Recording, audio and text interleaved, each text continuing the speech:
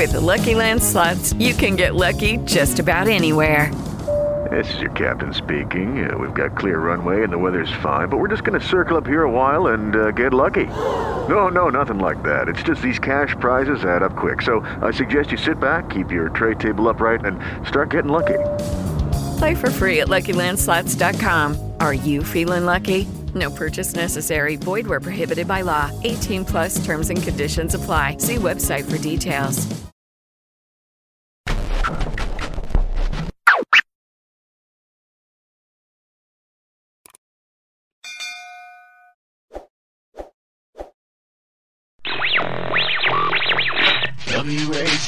WHOOBAZOO, that's Whoobazoo.com. WHOOBAZOO.com.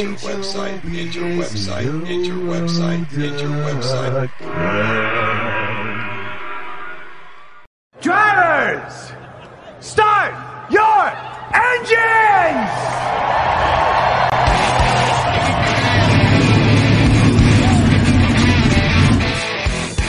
Hit the pace car! What for? Because you hit every other damn thing out there, I want you to be perfect. When I'm driving, I got a guy on the radio who talks to me. It's him. When he talks to me. Well, I wanna be a race car driver. Pretty girls eating from my hand, yeah. Wanna live a life of fun and danger. No sweating working for the man, alright. Hey, race fans, welcome to the Whoobazoo Radio Network and welcome to the Drafting the Circus program. My name is Frank Santoroski. I'll be your host for the next hour as we talk about everything racing. Joining me in the studio tonight, I've got Luis Torres and Richard Uden. Guys, how we doing? Good, thank you. Pretty well. Busy.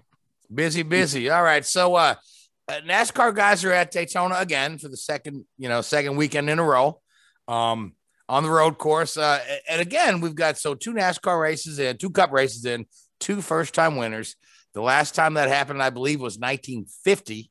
But it's Christopher Bell coming through with the win this time. And Louise Bell is a guy that you and I have been, and Richard, we've been talking about for a couple of years as having genuine talent. And I think he could have made the jump in the Cup a year ago. But let's talk about this race because it wasn't an easy win for Bell. But there were some high drama here and there and everywhere, huh? That certainly was. As far as Bell, it was his second race with Joe Gibbs racing on the Cup side. He spent the previous year with Levine Family Racing before that shut down. But Bell has shown strong pace already this season. He just literally wasted no time. And if it wasn't for Chase Elliott, Kurt Busch having a little problems, and Joey Logano finding a way to maintain a race lead, his life depended on it. Sure, Daytona, the 500 was incidental. The other one is just Christopher Bell just outran him. But if it wasn't for that, Bell was still going to be a strong contender, a strong car. But a lot of things fell in the Bell's lap. But he really earned that effort with that win. Because if it wasn't for certain circumstances, he would have probably had a top 5 day. But he made most of everybody's misfortunes, like Elliott and Kurt Busch and let's talk Brad Keselowski as well. He had an all right showing, but he just had so many issues left and right that he was really not in contention. But yeah, it's a huge deal for them. It caps off a dream weekend for JGR with the first-time winners. Obviously, at Xfinity, you had Ty Gibbs winning in his national touring debut, and with Ty in his 38th start. But yeah, we've always known this from Bell. Was I expecting him to win this early? Probably not. I wasn't really expecting much to see first-time winners this year, but Bell and Reddick and Bubba Wallace will probably be the 3 that will come close, but I felt like 2022 would have been more realistic. But Bell just wasted no time. He just won right out of the gate. Simple as that. Yeah, and so we're talking now. We've got 2 guys that ordinarily you wouldn't consider playoff contenders already locked into the playoffs. So that means, there's only 14 spots left because it's pretty obvious that both Michael McDowell and Christopher Bell will finish top 30 in points, barring any weird circumstances that happen through the year because they're both with relatively strong teams that are generally within that top 30. So this makes it tougher on some of the other kind of, fringe guys that just squeak in that maybe don't win a race or maybe only win one when there's more winners. So, this is like an early bubble already. for guys like fringe guys like, say, Amarola or even like a Ryan Newman? What do you think, Richard? Yeah, I think it sort of highlights the strength and the weaknesses of the playoff scene and how they determine the sort of top 16 there. And yeah, there'll be some guys who typically sort of, as you say, place in the top 15 week in, week out, and come sort of August, September, they suddenly find themselves in a playoff berth. And it's going to be a lot harder for them to do that this year. So it may make them push a little bit harder and, cause a few upsets. Some guys that you don't expect to win races, you may see more and more of this throughout the year. But no, I think it's good. It freshens up the sport a little bit. It creates a few new names in there. The only sort of downside of it, and this is no disrespect to the two drivers here, I'd probably go more McDowell than Christopher Bell, because I think Bell would have a chance. But you hate having the guys in the first round of the playoffs that are like, yeah, these are the guys that are going to get, out in the first three races there. And so you hope that's not the case, but, it does almost make those first three a bit of like a dead rubber sort of thing, and, just thinning the field out a little bit. Yeah, for sure. Now, Richard, while I've got you talking, I was reading an article that said that perhaps the amount of road courses they have this year is more of a strain on a NASCAR team's resources. Now, I know you have worked within NASCAR teams and whatnot. So, I mean, what are your thoughts on that? Do you think additional road course races puts a strain on the resources, or is it just business as usual? I think it will do, because historically, certain teams and, the places I've worked at, we knew that the drivers that we had in our stable weren't exactly, road course ringers, to put it mildly. And we would use road course chassis that were 3 or 4 years old, quite readily. And we'd give them a new, we'd powder coat dip them and, put a body on and, hey, try and bring it back in one piece because we've got to use it at the next road course race. And it's not that case anymore. You've gone from two road courses when I started to, how many is it now? 5 or 6? I think it's 7. If you count count the Clash. Of course, yeah.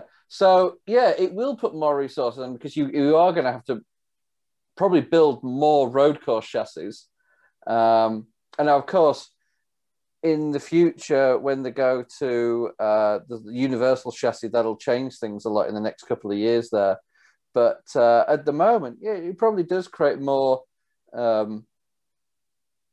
work for them. And people will sit there and think, well, how does the chassis vary between a road course and a sort of a super speedway or a short track car? It's mainly sort of the suspension geometry and the suspension mounts. Obviously, on a road course, you've got to turn. That sounds very simplistic, I know. You've got to turn in both directions, but the suspension has to be compliant in both orientation. You're not trying to shift all of your weight to the left-hand side of the car. You're going to have ballast rails on the right-hand side. Road courses, you really do need a nice, even balance. Now, neither the Roval, Charlotte or Daytona were used when I was involved in this, but it would be interesting to look at like the vehicle dynamics of running those road course circuits where you do run a large amount of the lap on the oval. Maybe they're not quite as road course centric as a Sonoma or a Watkins Glen or a Coda would be. Yeah, and we've got the Indianapolis Roval on there as well. Yeah, which uses the large portion of that oval. Yeah. Now, actually, Indianapolis was an interesting one, because that was another track that you would have a slightly different geometry, because it's 4 straights and 4 corners. So your car dynamics would be a little bit different. As you came off each corner, you wouldn't. If you take like a normal D-shaped oval, like a Charlotte or an Atlanta or somewhere like that, you actually sort of blend the exit of turn 4 into turn 1 into the tri-oval area. Then the exit from turn 2 onto the backstretch would be a little bit different. But you take Indianapolis, you've got corner straight. So your dynamic of how you'd set the car up would be slightly different. But I imagine that going to somewhere like these rovals, as they like to call them, the car would be set up a little bit more of a conventional oval car, should we say, than you would a conventional road course. Because, you look at, going back to the race at the weekend, who was it? Martin Truex Jr., I think it was, coming off turn 6, which was the exit of the infield onto the entrance of turn 1 of the Daytona Oval course. He was great coming off that corner, had huge amounts of grip, huge amounts of drive. And then when he was on the backstretch, people would just blast straight past him. Probably that was a gear ratio thing, his ratios were set, but maybe not, because I think NASCAR used to mandate 4th gear, which is the top gear in a NASCAR Cup car, to be a 1-to-1 ratio. So everybody should have the same top ratio. So maybe it was a vehicle dynamics thing about how they got that grip down and how they utilized that power. But it was interesting to see, different performance in cars at different parts of the track. Yeah, I mean, it's really, interesting that you bring that up, because, as I sit here and think about, how to set up the car, you've got to figure that the Roval, or these Roval type courses, infield road courses, it's a totally different animal than, say, a Watkins Glen or a Mid-Ohio or a Road America or a Sonoma that has plenty of elevation changes and really tight corners, because these Rovals are generally pretty flat, and other than when they get on the banking for the oval there. So it's definitely challenging for the engineers, and imagine they've got to have a lot of different things in their toolbox this year. Yep. And the simulator, it all goes back to, as you get less and less testing, especially pre-race testing, no qualifying, no practice, as we've seen in the past. It puts an emphasis on the tools that the teams have available, the simulation tools, the actual driver in the loop simulator that they've been talking. I heard them talking about over the weekend. It really puts an emphasis on those tools. And, we talked about it last year, and I think it's quite telling, some of the comments, and I may be completely wrong and doing people a complete disservice here, but, it's quite noticeable that Kyle Busch asked for some personnel changes within his team. And they weren't approved, they weren't agreed upon with his crew chief, and that ended up to the split of the crew chief. And I was saying last year, maybe because Kyle Busch was struggling without practice, without qualifying, maybe that highlighted a weakness in their simulation tool. And maybe, again, I'm not, trying to diminish anybody's work by any stretch of the imagination at Joe Gibbs Racing, but maybe it was, maybe that's an area that Kyle's, thought could need to be improved, was their simulation and their race engineering tools, and the crew chief didn't agree. Putting 2 and 2 there together and making 7 or something, but just how I see it. Yeah, and of course Adam Stevens wasted no time. That's Bell's crew chief now, and huge weight off his shoulders, because Kyle and Adam were there from 2015 to 2020. It was the second longest driver crew chief combination behind Harvick and Rodney Childers, but that's no longer the case. Yeah, and to your point, I think a lot of folks are saying that Kyle Busch is asking for changes, backfired on him, and it's hard to disagree with the results on the track. I mean, here's a guy who was a prolific winner in the sport and a threat week in and week out, who literally ended up with 1 win last. He was already out of the playoffs at the time when he won. Yeah, he was already out of the playoffs, and so it was just goal for wins. Really but I think that certainly, they struggled more than anybody last year with this no practice, and it's interesting, looking at the greater demands that are going to be placed on the vehicle engineering side of things, how they'll react and how they'll grow that side of the sport, because it's the cheapest, relatively cheap way of obtaining performance out of a vehicle. You're not spending the money going to tests, going to tracks and doing private testing or, NASCAR approved tire testing, whatever it may be. because that's not cheap. So to have supercomputers and simulation models and even driver in the loop simulators is far more cost effective. I mean, you look in what you have in Formula One now, you'll have each team has a driver in the loop simulator, which probably costs the same amount as an average NASCAR team's budget just for this one tool. And they'll have world-class drivers. Mercedes have Anthony Davidson, for example, and the like. They'll have world-class drivers in their simulator on a race weekend going through different scenarios. Now, NASCAR's not at that stage. I don't know of any team that actually has their own simulator at the moment. I know the manufacturers have one each. GM have one. Ford, I think Ford and Toyota will probably both have one. And I know there's a couple of independent ones within the US that some teams use. But that's... Mary redeemed a $50,000 cash prize playing Chumba Casino this year. I was only playing for fun, so winning this was a dream come true. Chumba Casino is America's #1 social casino experience. It's serious fun. With over 80 casino-style games to choose from, you too could win life-changing amounts of cash. Be like Mary. Log on to ChumbaCasino.com and give them a whirl. That's ChumbaCasino.com. No purchase necessary. Void where prohibited by law. 18+. Terms and conditions apply. See website for details. The voice in the preceding commercial was not the actual voice of a winner.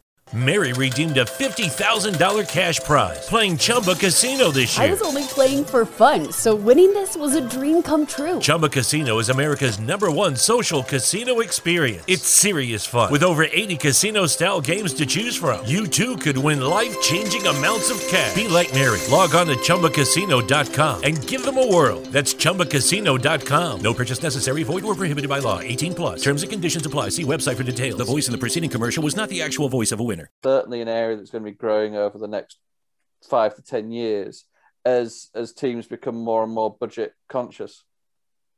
Certainly. So before we, turn our whole show over to technical talk, Louise, what's wrong with that? Huh? Nothing. I love it. I love it, but we have to have a little, variety is the spice of life. So, and we need to mention that there was a truck race out there at Daytona as well. They ran primarily in the rain. So Louise. Speaking of rain, let's talk before we jump to trucks. Yeah, they need to do well. Actually, it correlates with it. They need to sort something out to where let the drivers decide and the teams decide what they want to do. Don't put a 100%. Caution. Don't put a caution. Now, I understand it's in the rule book, but don't put a caution. It's not going to work out if it's just only raining on one bit of the race. Like just let the stuff unfold. Yeah, terrible decision. There is an art of, was it somebody wrote a book called The Art of Racing in the Rain or something, or was it a movie, one of the two? Both. It's a book and a movie, and it had very little to do with racing. It was about a dog. Yeah. Yeah. But the concept is true. There is an art to it, and don't take that away from the drivers. There'll be some drivers that are far more adept to driving on slick tires in the rain than others, and if you've got a skill set, let them use it. Don't throw a caution. Let them make a damn decision. That annoys me, that rule. It really does. Yeah, really. Everybody was upset about it for the most part, and it just left me with a bad taste, especially during that truck race. In addition with that, and also it ruined the cup race in a way as well, didn't it? Quite a bit. It certainly derailed Chase Elliott from going, 5 in a row on a road courses. Exactly. But I remember when we were discussing this when I worked in the sport. We were going to Watkins Glen. I mean, it's not going to rain in Sonoma, is it? We were going to Watkins Glen, and the forecast was for rain that weekend potentially. We were discussing this, and the crew chief said, "Well, what obviously you stop for rain tires under the regulations from NASCAR." So he says, "Well, you want to be the first car onto slicks, when it stops raining." He says, No. You want to be the first car onto slicks that keeps it on the road when it stops raining. You can be the first car on slicks, but if you stick it in the barriers, it's no use to anybody. So there is an art there, and there's a skill, and the driver, some of these drivers, especially the guys that have done a lot of the endurance racing, get a feel for the car and get an understanding for it, and let them use the skills they have. I think it really sort of neuters the sport, really, and takes away from some of the skills of the drivers there. Yeah, unless you're Kimi Räikkönen, then you decide to prematurely go for wets when it never came out. Well, but anyway, sometimes you got to throw. Sometimes you got to, try and throw a double six, haven't you, and see what happens. Yeah, for sure. I get ridiculed by a couple of my friends when I did that similar thing with the F1 game, and it rained like 20 minutes later. Yeah. Oh yeah, it happens. Yeah, but I think largely, I mean, if you want to give NASCAR a pass on this, largely racing in the rain is a very new concept to NASCAR compared to, say, Formula One or even IndyCar race. And these Formula One guys have it down to a science. They've been racing in the rain since 1950. Yeah, they've even been tested like a quote unquote simulator rain at Barcelona. Paul Ricard has a full wet weather system on the track, and if you're testing at Paul Ricard, you can just open the tap and soak the circuit in 20 minutes or something, and then do a full wet test. Yeah. So I mean, NASCAR, they'll get this figured out. The more road courses they add, and the more races in the rain they'll have. So, but anyway, so the truck race. So it was Ben Rhodes. Am I correct? Yep, Ben Rhodes starts off the season 2-0. Only Mark Martin in 2006 and Johnny Sauter in 2013 have done it in the truck series. And as I was alluding to, the multiple overtime cautions and just everything above was just a mess. I could have sworn NASCAR used to have local yellows at Watkins Glen and Sonoma, and all of a sudden it's just a lost art, apparently, local yellows. That they were very hesitant to throw yellows. Yeah, oddly enough, you don't see local yellows in IndyCar as much as you used to either. They're so quick to go to the full course caution this day and age, and IndyCar as well as NASCAR. Yeah, I can't remember the last time I've seen a local yellow, but that used to be a thing. Yeah, that's how I remember it. Like I tell you this, if this happened in now. Like Christian Fittipaldi, like a Sonoma in 2003, where he got lost. They probably would have thrown a yellow for it just to get Fittipaldi back where he needs to be. Back in 2003, they just continued like nothing. Just Fittipaldi got lost. Yeah, and they just laughed at him. So I honestly thought it was Hideo Fukuyama, but for whatever reason, it was actually Christian Fittipaldi. It's like, wow, I don't know what 8-year-old me was thinking at the time. Actually, I was 9. But I could have swore it was a bad race for Fittipaldi. Well, then again, all of his cup races were just that. Yeah. So speaking of being 8 or 9, let's talk about Ty Gibbs, who yes, I know he's 18. I know he's 18, but he sure looks young. But boy, this kid was I know there's the argument, we have the best equipment. To the point. NASCAR Xfinity cars are fairly, there's a fair bit of parity in there compared. It's not like he was in Lewis Hamilton's Mercedes against the Xfinity guys. I'm sure he would have loved to drive that thing, considering he's a big F1 guy. Yeah. So, but let's talk about this kid. And they've given him a very ambitious schedule for this year, a full season of ARCA, and now with this win at Daytona, he's looking at, I believe, picking up 14 more Xfinity starts over the year. Is that correct? Yep, they gave him a heavy duty play. This was I'm surprised they would, because he was only going to run like a handful race. He's going to share the car with Ty Dillon and Denny Hamlin, Martin Truex Jr., and Kyle Busch. But now I think it basically almost fills up nearly the whole 54 car schedule by having Ty run essentially have a rookie campaign of his own.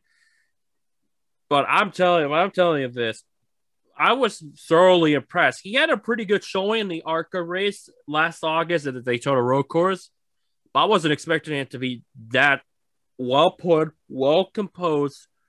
Didn't put a single error. He had little to no errors at all. The only time he was hesitant, it was during the closing laps when he had to deal with Austin Cindric without a right front fender, because racing hard at stage 1 was, I guess, necessary. That Allmendinger and Cindric wrecked. Then poor Riley Hurst just had nowhere to go but to the grass and destroyed his car completely, big time.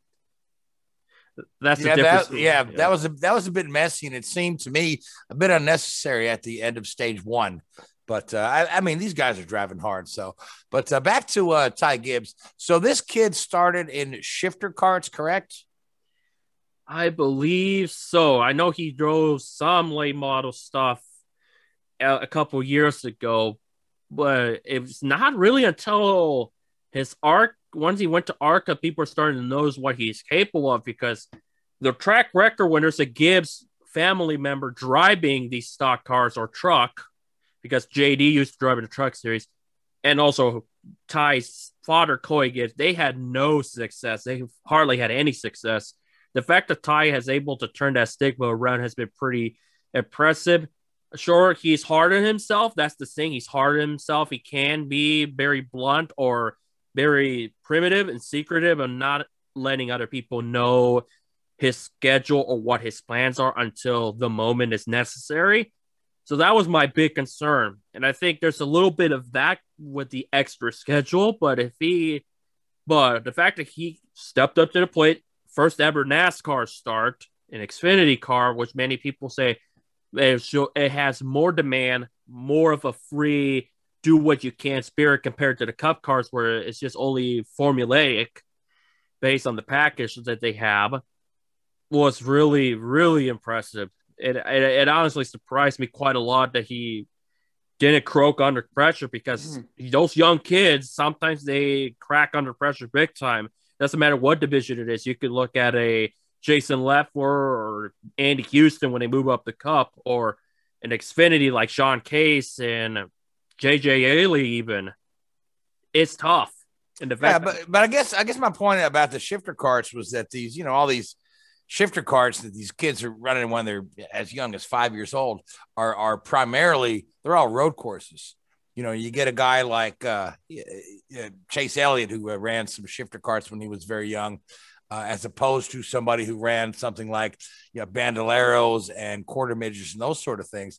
Kind of primes these guys for these road course races. And as we see, we're going a whole lot more road course heavy on the schedule. Mind you, we're still primarily ovals, but I think there's something to be said for that.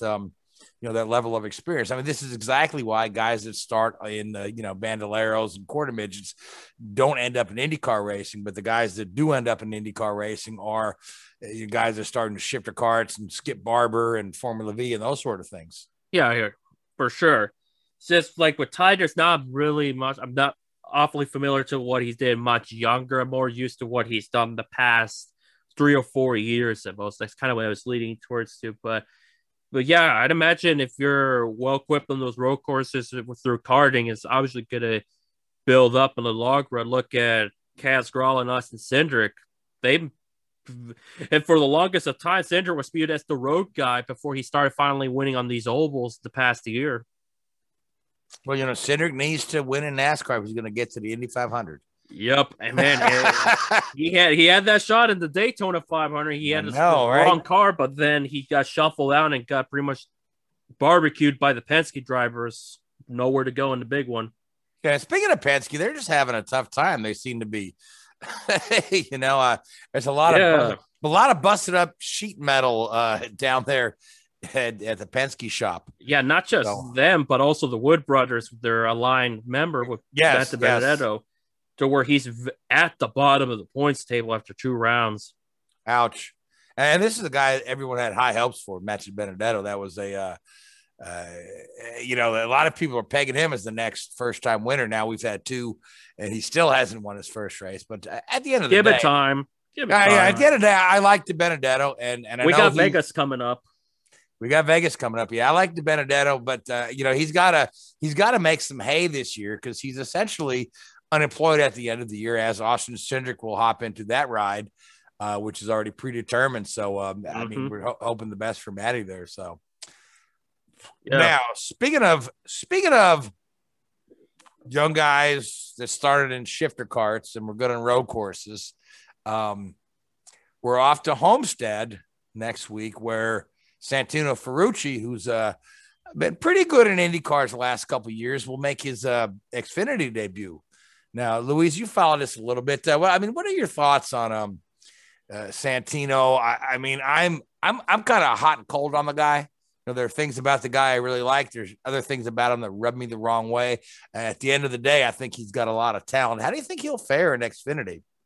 Putting the whole ordeal when he was trying to be a Formula One driver aside, when he had Michael Cannon, he really, really impressed in 2019.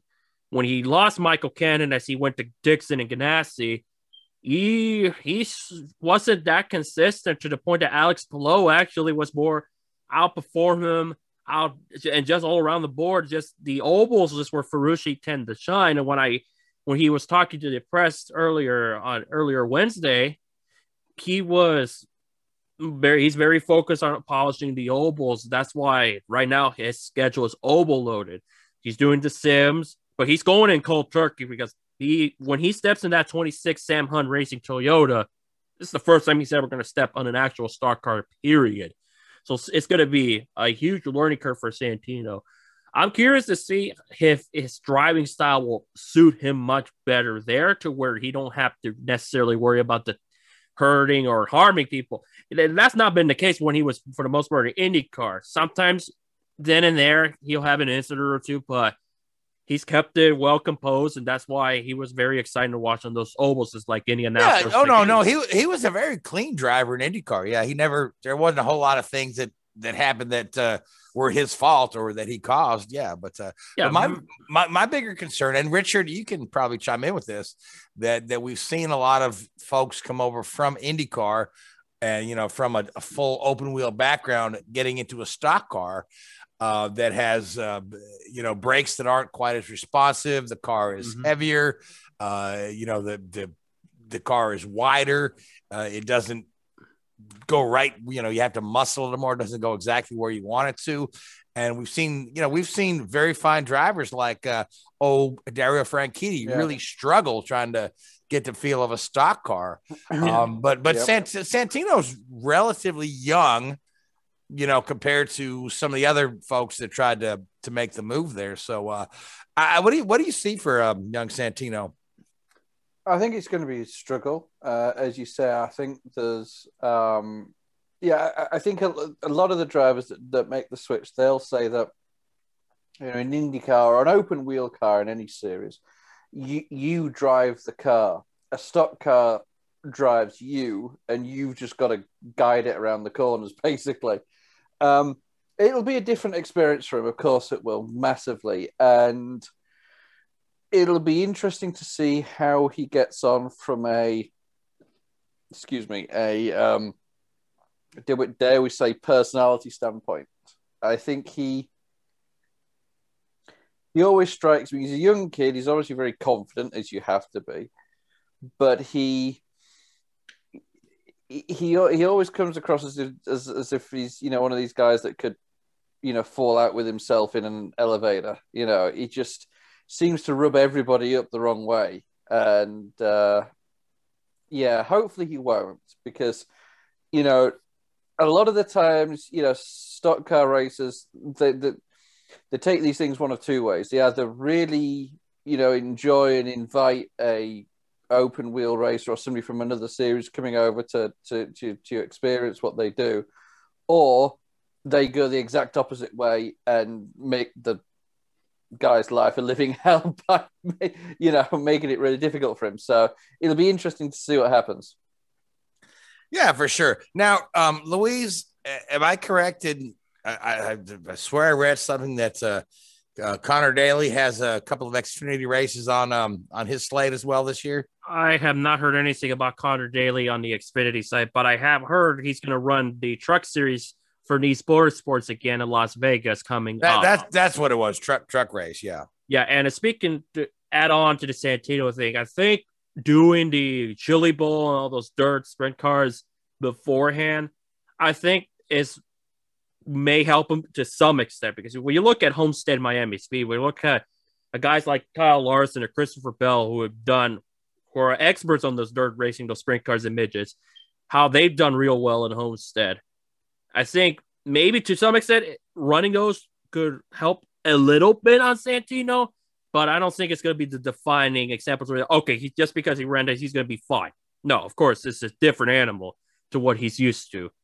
I think it's going to take him some time. I think running the next 5 races in Xfinity and understanding the different tracks, because he's going to run like Martinsville, for example.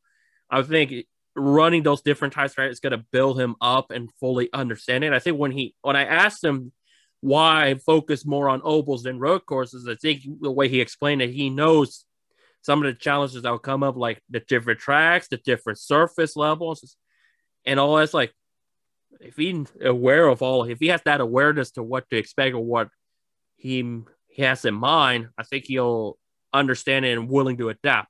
Because he's still young. Because when Franchitti came to NASCAR, or even Sam Hornish, they were right around there on age-wise, but they were so used to doing all the other stuff in open wheel for years upon years, especially in the top level of IndyCar, IRL, or kart, to when they jumped to NASCAR, it just proved to be difficult. But also, they only gave him a handful of lower-level starts before going to Cup. I think with Santino going to Xfinity, I think it's a very wise start to start small before thinking about big picture.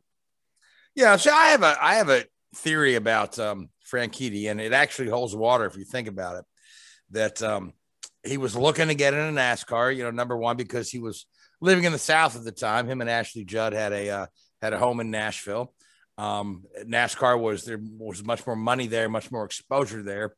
And I think Chip Ganassi offering Dario a Cup ride was a way to go ahead and get him onto his IndyCar team, where he, went on to win 2 more Indy 500s and 3 more championships. Just saying. Chip's evil plan worked pretty well. Yeah, and at the expense of Dan Weldon, who ended up going to Panther because of it. Yeah, but if you think about it, right? It's so Chip's the NASCAR thing, and he pulled him from the season early, for the whole the sponsor dropped their commitment. So Dario, we have nothing else for you. But if you want to drive my Indy car, you can do that, and Yeah, so, I mean, if that was Chip's whole evil plan to begin with, man, it worked to perfection. Oh, it did. It certainly did. Look at that. He won 2 more Indy 500s, a couple more championships. And Dan Weldon ended up with the raw deal. People forget that before Dario's career ended at Houston, he was the top IndyCar guy. It was not Scott Dixon. It was Dario Franchitti. Dario became a legend in IndyCar racing, and a Hall of Famer. And his little NASCAR experiment is just a footnote. It's just a footnote now. Yeah, it honestly is. And also didn't help that he got hurt at Talladega in the nationwide race when he got T-boned by Larry Gunselman. Broke his ankle, didn't he, or something? Yeah, when he got Gunselman in turn 1 or turn 3, whatever it was. All right, so we're off to Homestead. Who do you guys like for Homestead? It's hard to go against like a guy like Harvick, but at the same time, this season is started off like no other with 2 first-time winners. So who do you like for Homestead, Louise? I like Tyler Reddick's chances, but I also feel like Denny Hamlin is looking poised. Sure, he has a little side on him on Twitter, which has been kind of all the rage midweek, all week about his Twitter and how he's being sarcastic or legitimate, depending how you see it. But I think Hamlin will do well. I think sometimes when something like that is probably going to build motivation, and when he does, I think he'll do well. But I feel like Tyler Reddick, if he remembers his 267 laps, not 266, I think he'll be up there in the battle. I think the RCR cars have shown progress. Sure, Reddick has not had the greatest start either, but coming to a track that he's had success, he darn sure had a great run in the Cup side pretty much the whole entire time. I feel like Tyler Reddick is favorable for this one more than Hamlin, but don't count him out either. Okay, now Richard, what are your thoughts on Homestead? I would go with somebody who's driven well there in the past. He's with a new team this year after less than memorable 2020. Kyle Larson. Yeah, he did. Kyle Larson did have a great run. Yeah, he's had 2 or 3 really good, strong races at Homestead, and it's a track that sort of suits his driving style. He can run that high line around the wall all day long. And yeah, I think he'll be good, and it's good for him in a way to get a track that he's confident at, early on in the season with Hendrick, so he can, have that little bit of confidence going in there, rather than if it was the last race of the season. Yeah, and I've got to say that the Penske guys have been knocking at the door these last couple of races, these last two races, and they just have everything go wrong. So I'll say maybe everything goes right for the Penske guys at Homestead, and then they can maybe get a little reset on their season, and Joey Logano wins this race. So, just a thought. I don't know. Joey's was pretty strong at Daytona. He was leading. I mean, he was leading both races, pretty much going into at least 2 to go in both races, hasn't he? Yeah, he sure was. So maybe it's they've got to kind of get that monkey off their back of getting close but no cigar. So, but anyway, speaking of guys going to IndyCar, IndyCar guys going to NASCAR, NASCAR guys going to IndyCar. Let's talk about Jimmy Johnson, who's getting ready to test down there at Barber this coming week. They unveiled the Carvana livery for the car. And Jimmy's very excited and ready to go. Yeah, there's a lot of people still, they're a little annoyed that he's not going to run the ovals, not going to run the 500. But do you feel like this is going to be a really uphill battle for 45-year-old Jimmy Johnson? I'd say so. It's going to be quite a long undertaking task for him for this season. If he actually ends up getting a couple top 10s, I say it'll be a successful year. I think I feel like it's a little bit unfair to say this, but I'll say it anyway. I think if he fares better than Ericsson and Palou, then I'd be thoroughly impressed.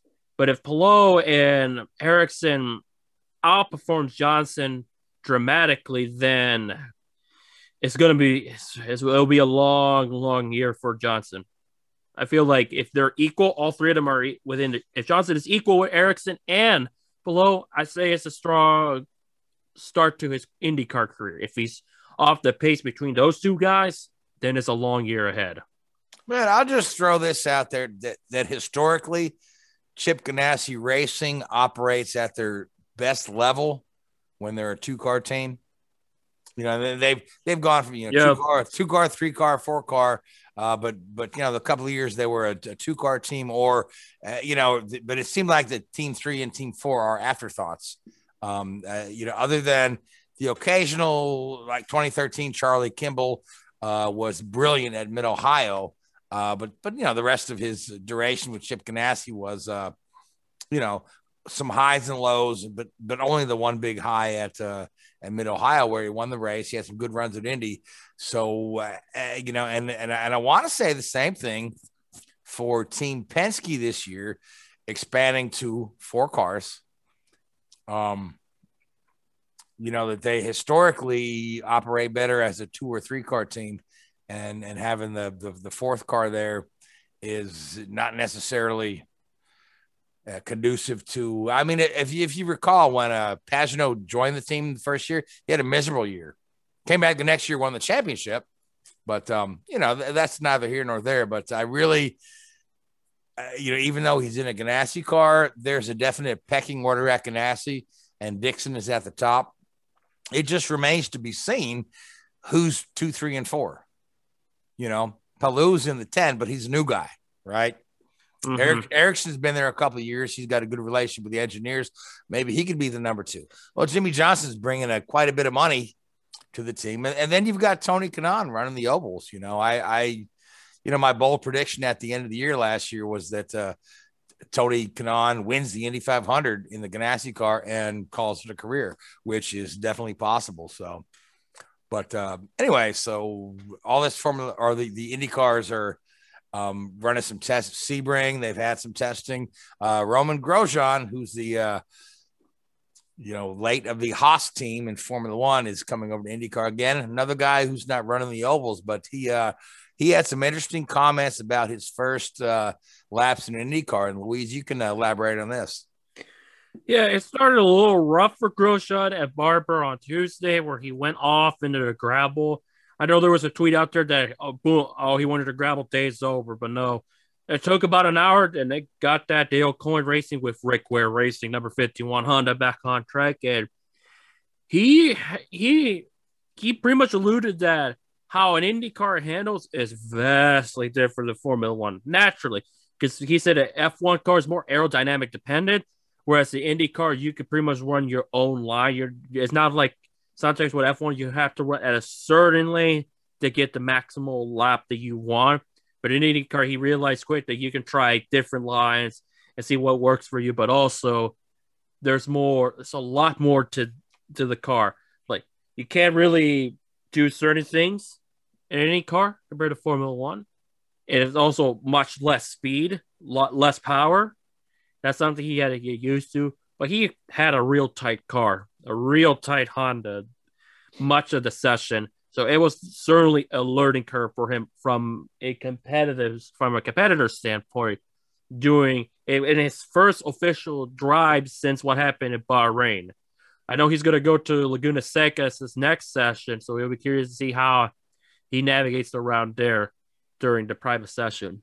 Yeah, and we can't forget that he's still nursing those third-degree burns on his hands. Yeah, I don't know if you've seen his hands, but they look. They look pretty awful. So, but you got to give the guy his due for getting in there, still being relatively injured.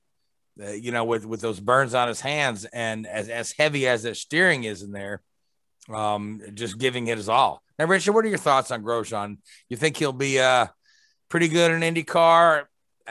Mind you, he's not with the top team. But Coyne, Dale Coyne has had moments of brilliance on and off for years. Yeah, I think he'll do okay there. I think he's experienced enough now in any form of motorsport.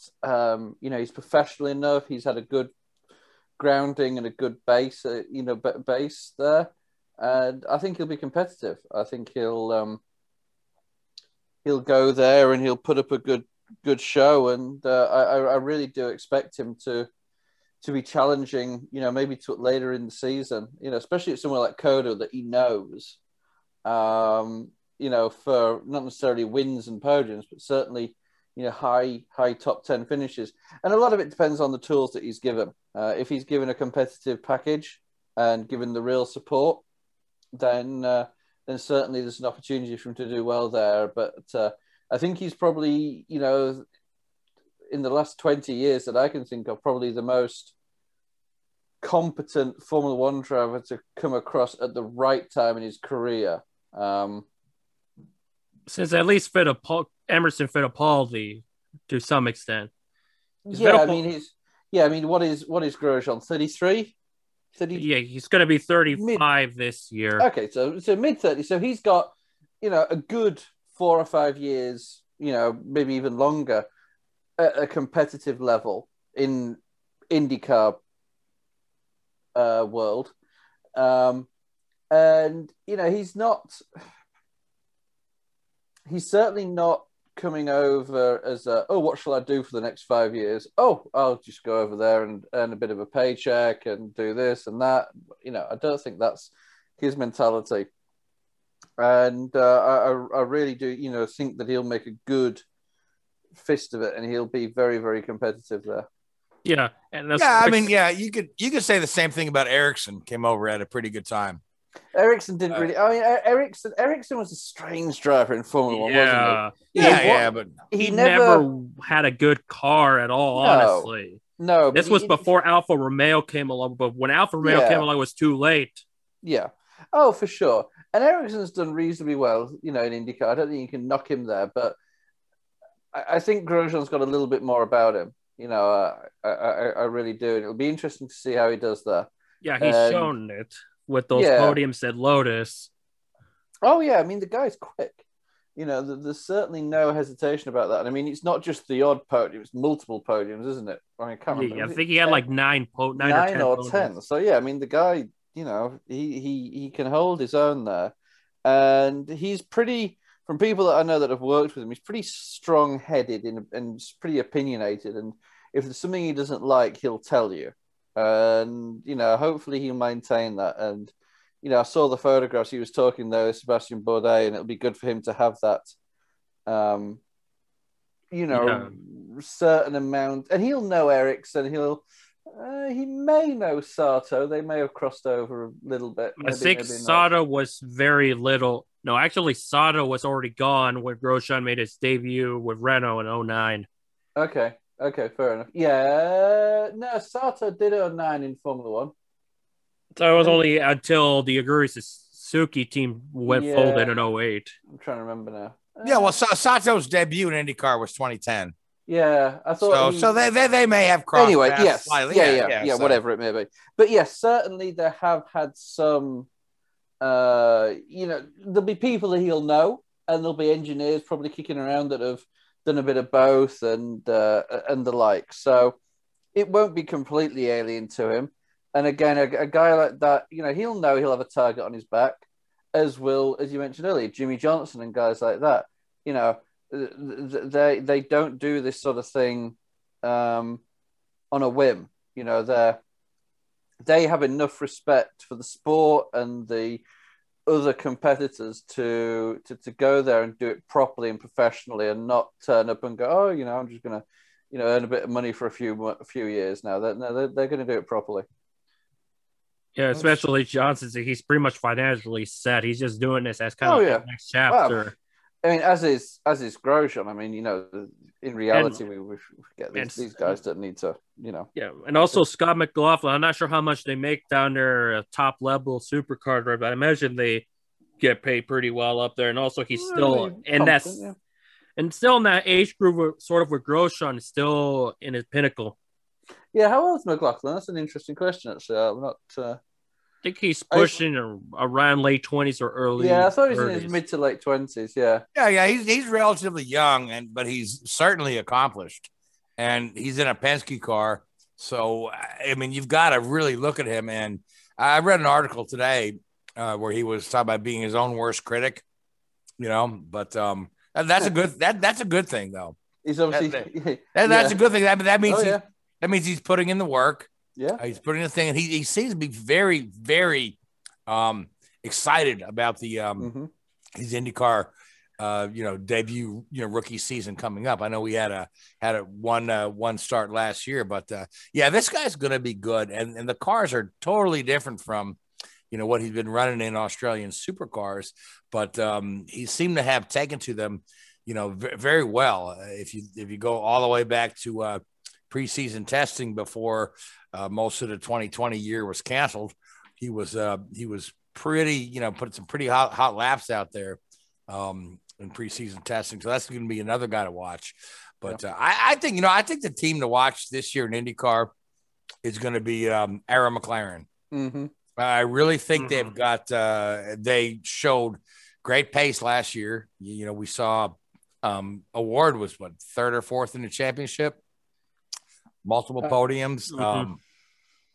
Askew got a podium as well, but you got Felix Rosenqvist in that team there, who's another very accomplished racer.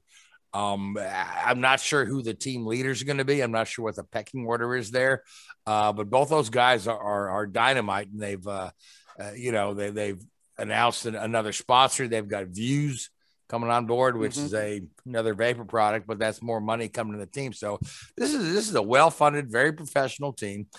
We know that McLaren has very professional facilities out there in the UK for testing and when they've got their own wind tunnel and aerodynamics. So these are going to be the guys to challenge the the big three in IndyCar, and to the point of them challenging, Sam Schmidt Racing has always been right on that cusp, like along with Ed Carpenter at the team to challenge the big three. So I really think that you're going to have to watch these McLaren guys this year.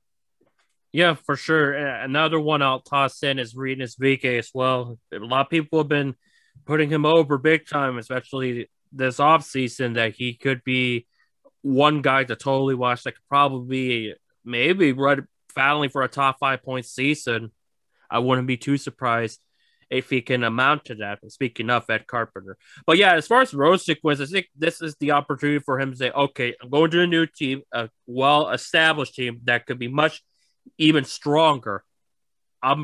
It's time for me to shine, because when he was basically in many ways in the shadow of Dixon his entire time with Ganassi.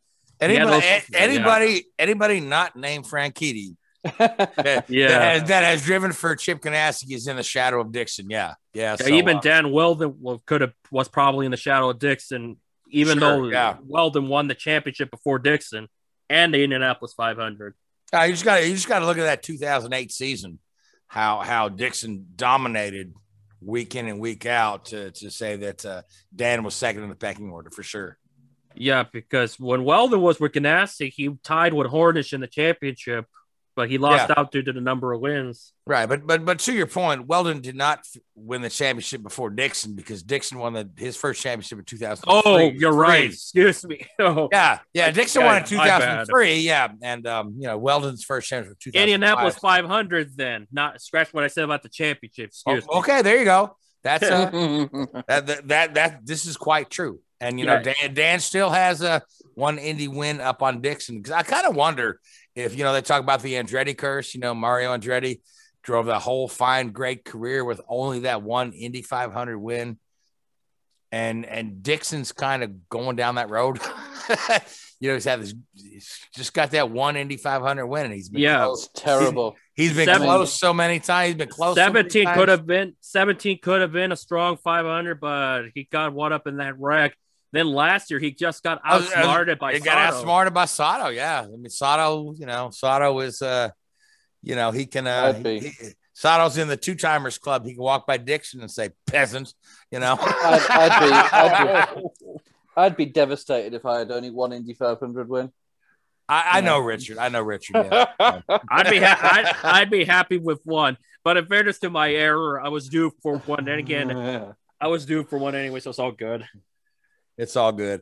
All right. So IndyCar kicks off in Barber. Was it still 2 months away or a month and a half away? April 18th is the season opener at Barber on the Big Boy Network, NBC. Yep. So we're still almost 2 months away. Now, Richard, Formula One teams are beginning their launches, which are always exciting. But, for this year, the rules are pretty static. There's not a lot of changes. But if you want to go ahead and update us on some of the cars that have their launches, and that'd be great. Yeah. So 2021 was meant to be the new dawn in Formula One, new aero package, these radical cars that could run nose to tail at 200 miles an hour and, pass 10 times a lap and all this sort of stuff. With everything that's been going on in the last year or so that we're all aware of, the teams have pushed those new regulations back to 2022. So the 2021 cars are basically a B spec of the 2020 car.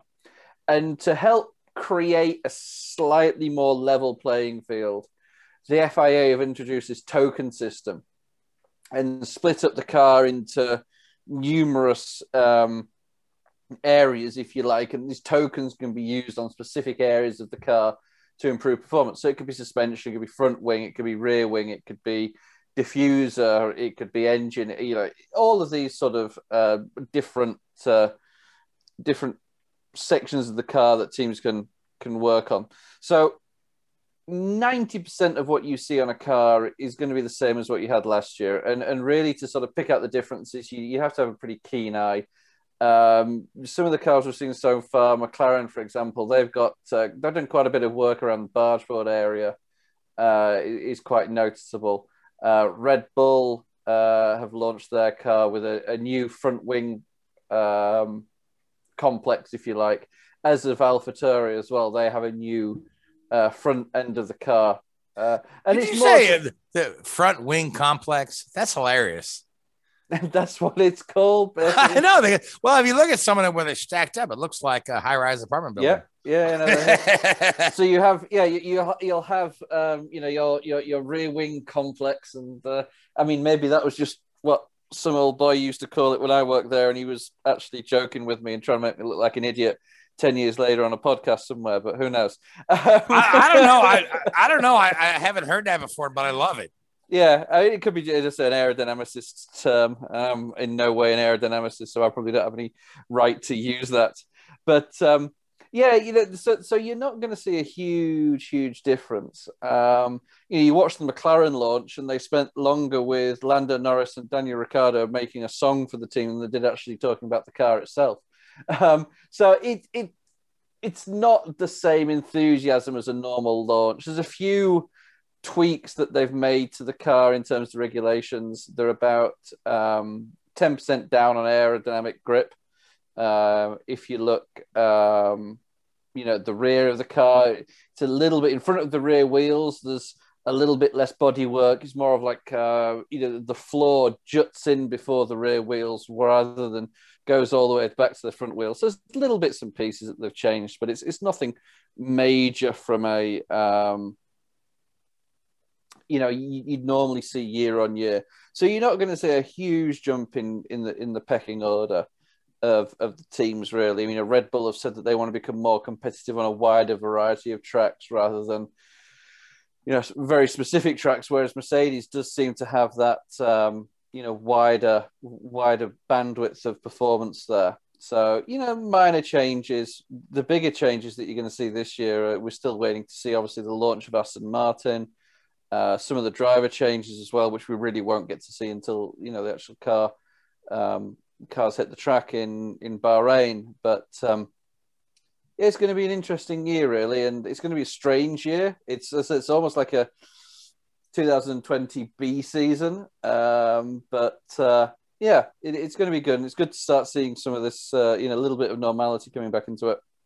Yeah, I think with these presentations, as we mentioned earlier, is because it's so much different, so much weird because of the pandemic. We don't get all that flashy major events, Spice Girls introducing McLaren cars. Yes. No, that's it. But I think it'll be curious. I'm definitely curious to see how the Aston Martin looks like. Some people think it's going to look like a watermelon car. Who knows? Yeah, well, they've still got the BWT sponsorship, which is where, the Racing Point and Force Indies have been pink for the last few years. So it'll be interesting to see how they integrate the pink, logos and corporate livery into a British Racing Green Aston Martin. But maybe Aston Martin are paying enough that they just have the BWT wording rather than the actual pink logo. Because, I'm no fashion guru, but pink and dark green is not a good combination in my book. No, I don't think F1 is ready for a watermelon car, much like they were not ready to see a split sponsorship car in '99. Oh, they were great. We loved those. Yeah. Oh, I thought that was awesome. Yeah, the zipper car. Yeah. So, but guys, I do believe we are just about out of time. So I want to thank you, Louise. I want to thank you, Richard. I want to thank the Hoobazoo Radio Network. I want to thank iHeartRadio, Spreaker, and Google Podcasts. I want to thank Keith Hayes for producing us tonight. So until next week, everybody have a good night. Watch the races. We'll talk to you soon. Good night.